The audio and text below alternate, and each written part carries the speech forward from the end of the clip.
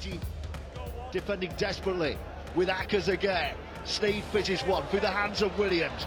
Joining in to Dom Young at the far side. And he's in this time.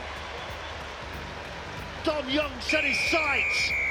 And the big man has a debut try. 4-0 England. And it's Dom Young. Seconds left in the NRLW season. Here's a kick from Caitlin Moran, and they've got it. It's a try to Yasmin Clydesdale. On Sky Sports Radio and Radio Tab, this is the Big Sports Breakfast Weekend.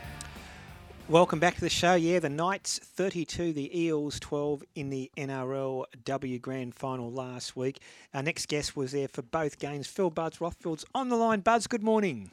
Yeah, good morning, guys. I'm feeling a little bit insecure this morning. I thought it was the best column you've written all year, Buzz. Fantastic stuff, full of quality, interest, edgy. Well done. Yeah, thank you. I've just read online and some of the comments are back to Buzz. They haven't read the byline. Even better. Yeah, but no, well done, pup. Very, very good column. I love your Kangaroos piece.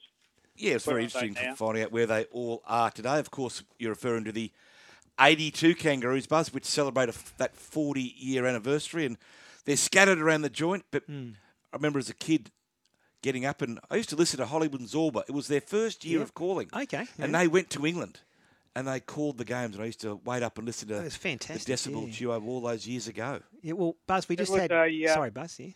Yeah, and it's a beautiful story, and I love the little piece on each player. Where are they now? What are they doing now? Some doing extra well.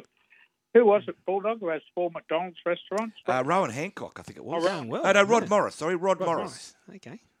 Yeah, no, it was a lovely, lovely piece. I am dirty, though, on the ARLC that these boys normally, men, normally get together grand final weekend for their Kangaroos reunion with every other player who's played for Australia, and it just wasn't on.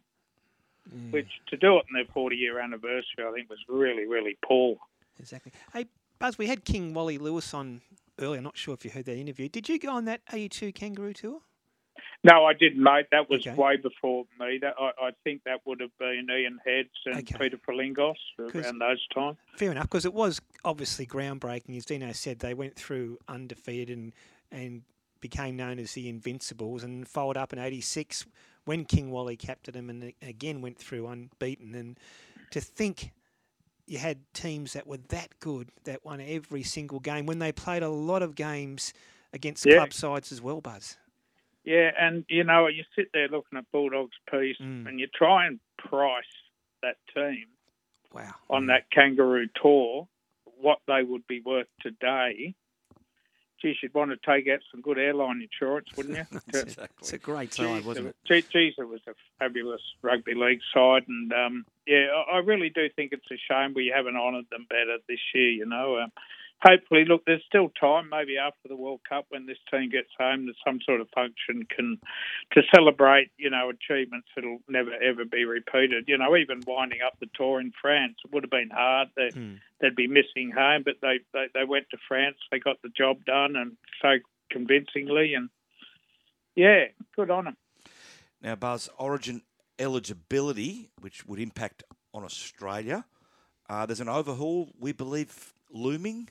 Yeah, look, it's a story we're keeping an eye on at the moment. I wouldn't be surprised if Peter V'landys and swayed by people like Mal Meninga pushed hard to change the Origin eligibility rules from next year. And because of all the, not drama, but because so many players have chosen Samoa, Tonga, etc. this year, which I love and I applaud. I think it's great for International Rugby League.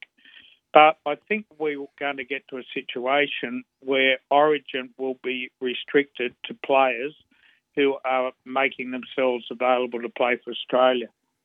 I don't know what you guys think of that. Will it weaken Origin? Well, Buzz, I see where you're coming from, but what would happen then to a player like Joseph Suaalii, who obviously is destined to play for the Kangaroos? I heard him being interviewed as the reasons why he's chosen to play for Samoa in the World Cup, and it all comes back to his family, his father's pride, etc. in his heritage. Where would it put players like him then if they're not eligible to play Origin? Can we have, I don't know, is there some outlet for them to play Origin in a third side? I don't know, Buzz. What happens to those players? Well, it's hard in a World Cup year because Origin started and was always a selection trial, wasn't it, for an Australian jersey? And look, I've actually picked the New South Wales side just for the fun of it, without Pacific Nation players, and it's incredibly powerful lineup. So I've got Tedesco at fullback. I've got time about Addo Carr and Johnson on the wings, Tom Turbo, Latrell centres, Jack Whiten, Nathan Cleary the halves, Isaiah Yeo, Liam Martin, Cameron Murray in the second row, Campbell Gillard and Haas, Damien Cook. So that's leaving Burton, Jake Turbo, Sean Lane and Hudson Young on the bench. So what I'm saying is Origin will survive and still be a great series without Pacific Nation players. But you make a great point with Jerome Luai, born, bred, raised, Mount Druitt, correct? Yep. But wants to play with, same with Joseph Suwali, same with a lot of these players. But Mal wants to change it. It's interesting. What do you reckon, Pup? Yeah, it's a hard one, isn't it, Buzz? I'm not so sure I agree in this day and age that Origin is still, a glorified trial for Test matches. I think it's gone well and truly past. So, that. hence, should those players be denied a chance to play in Origin? That's the thing. That's the point I'm trying to make, Buzz. Like, should a young kid like a Suwali who says he wants to play for Samoa in the World Cup, but has ambitions to play for the Kangaroos, where does it put him? Well, you're 100% right, and I don't have the answers. And look, we've been arguing about Origin selection and Queensland ripping us off and claiming Greg Inglis and New South Wales, taking players, that they weren't entitled. It's been going on for years and years and years. Buzz, and it's happening again now. What's your take, and is there any update on the coaching situation at Manly?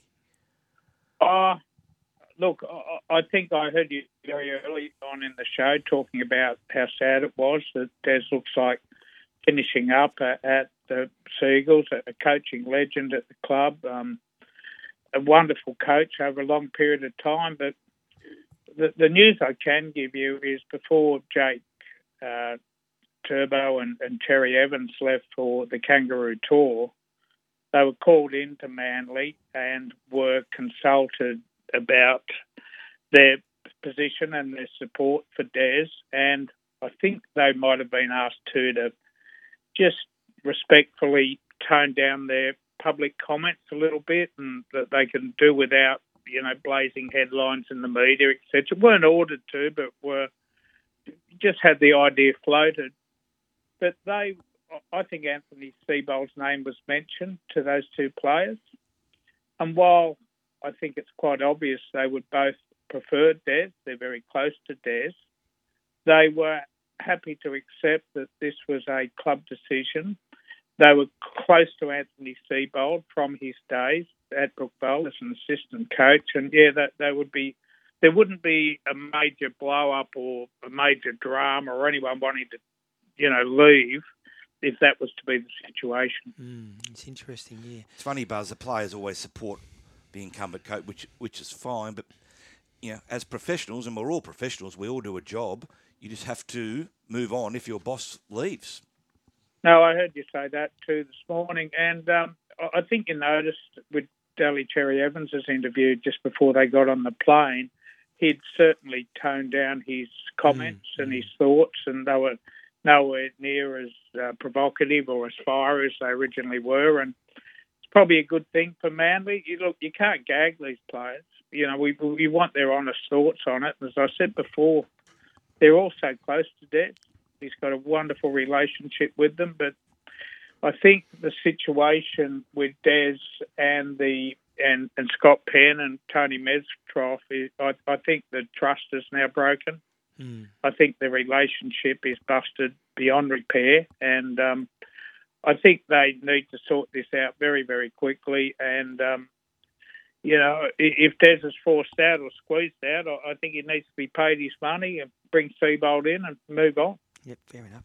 Hey, Buzz, remiss of us not to ask your take on what happened last Sunday, Penrith and Parramatta. Dino said one of the more complete grand final performances he's seen. What about you? You've seen a lot of grand finals over the years, Buzz. Yeah, well, I wrote my column last Monday morning, right, straight after the game, that this Penrith side is now one of the all-time great premiership winners, certainly of the modern era. And you look back at back-to-back premiership winners, and I know the Roosters did it recently. Before that, it was the Broncos. Before that, it was Canterbury and Para back in the 80s. And look, I think this Penrith side would stack up against any of them. I really, really do. They're a fantastic football organisation. I think this halfback Nathan Clear at 24 years of age, he's a future immortal. He is that good. And why I think Penrith can continue this greatness for many years to come is Dylan Edwards is the oldest player in the back line at 26 years of age. Yeah, I know. It's incredible, isn't it? And there's so much depth coming through the ranks and as well. And I know Owen James Fisher-Harris won't be going anywhere for 5 years. I don't see any organisation in the comp, any club, that's on their level.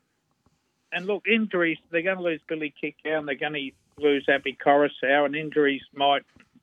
But, you know, they all played Origin this year. They all played the Pacific Test. They've got great high performance out there. Remember, they gave them all the week off. That's right. What about the post-game celebrations, Buzz? I mean, what did you make of it all? Were they disrespectful to Parramatta? Did it need to be said? Or are they just young blokes enjoying their time as premiers? Yeah, look, it's been a fantastic... I actually sent Paul Kent a text when he wrote his first column. I said, great column. And it wasn't necessarily that I 100% agreed with him, but I just liked the way that he put it out there for debate. Is this appropriate behaviour? Is this, you know, do you show more respect to your opposition, as you've spoken about? The only thing I always say is we often complain that NRL stars are too bland, too cliche, too vanilla, and they're trained by their media people just to give, we're taking it a week at a time answers, and they're so flat and boring. Every year before Origin, we're complaining that there's no characters. No one will say anything. I think there's a difference between being a character, Buzz, and belittling your opponents, though. Yeah, no, you make a good point there, Dog. But look, I think even the Parramatta players have accepted. And Dog, if you have 12 hours on the squirt and someone shoves the for a week. Sorry? I'd be asleep for a week. Yeah. But if someone shoved a microphone in front of you, you're not going to be saying anything real smart, are you? It's dangerous territory, isn't it? It is. Look, it is dangerous territory. And look, I can understand you and I can understand Kenty as well. But I love those Penrith players. I love their try celebrations. I love that there's a bit of mug lair about them. Maybe they could cut it back a little bit, but, you know, you do lose control after an all-night bender, don't you? You exactly. know, so. Hey, Buzz, just stay with us. For our Queensland listeners, they're leaving now for Past the Post. Hey, Buzz, Dino's going to be up in Brisbane next week for the Brock Jarvis fight, so you're going to come in and help me through 3 hours next Sunday. Oh, mate, I can't wait. Looking forward to it. Yeah, no, well, it's a sort of swap. Bulldog did What's the Buzz today, or Bulldog's Bite. And, I've said I'll swap and I'll do radio next week. So terrific. You're going to go to the Everest next Saturday too, aren't you? Yeah, I'll be at the Everest next Saturday. I just hope, what's the date of next, what is it, the 15th? 15th, yep. 16th.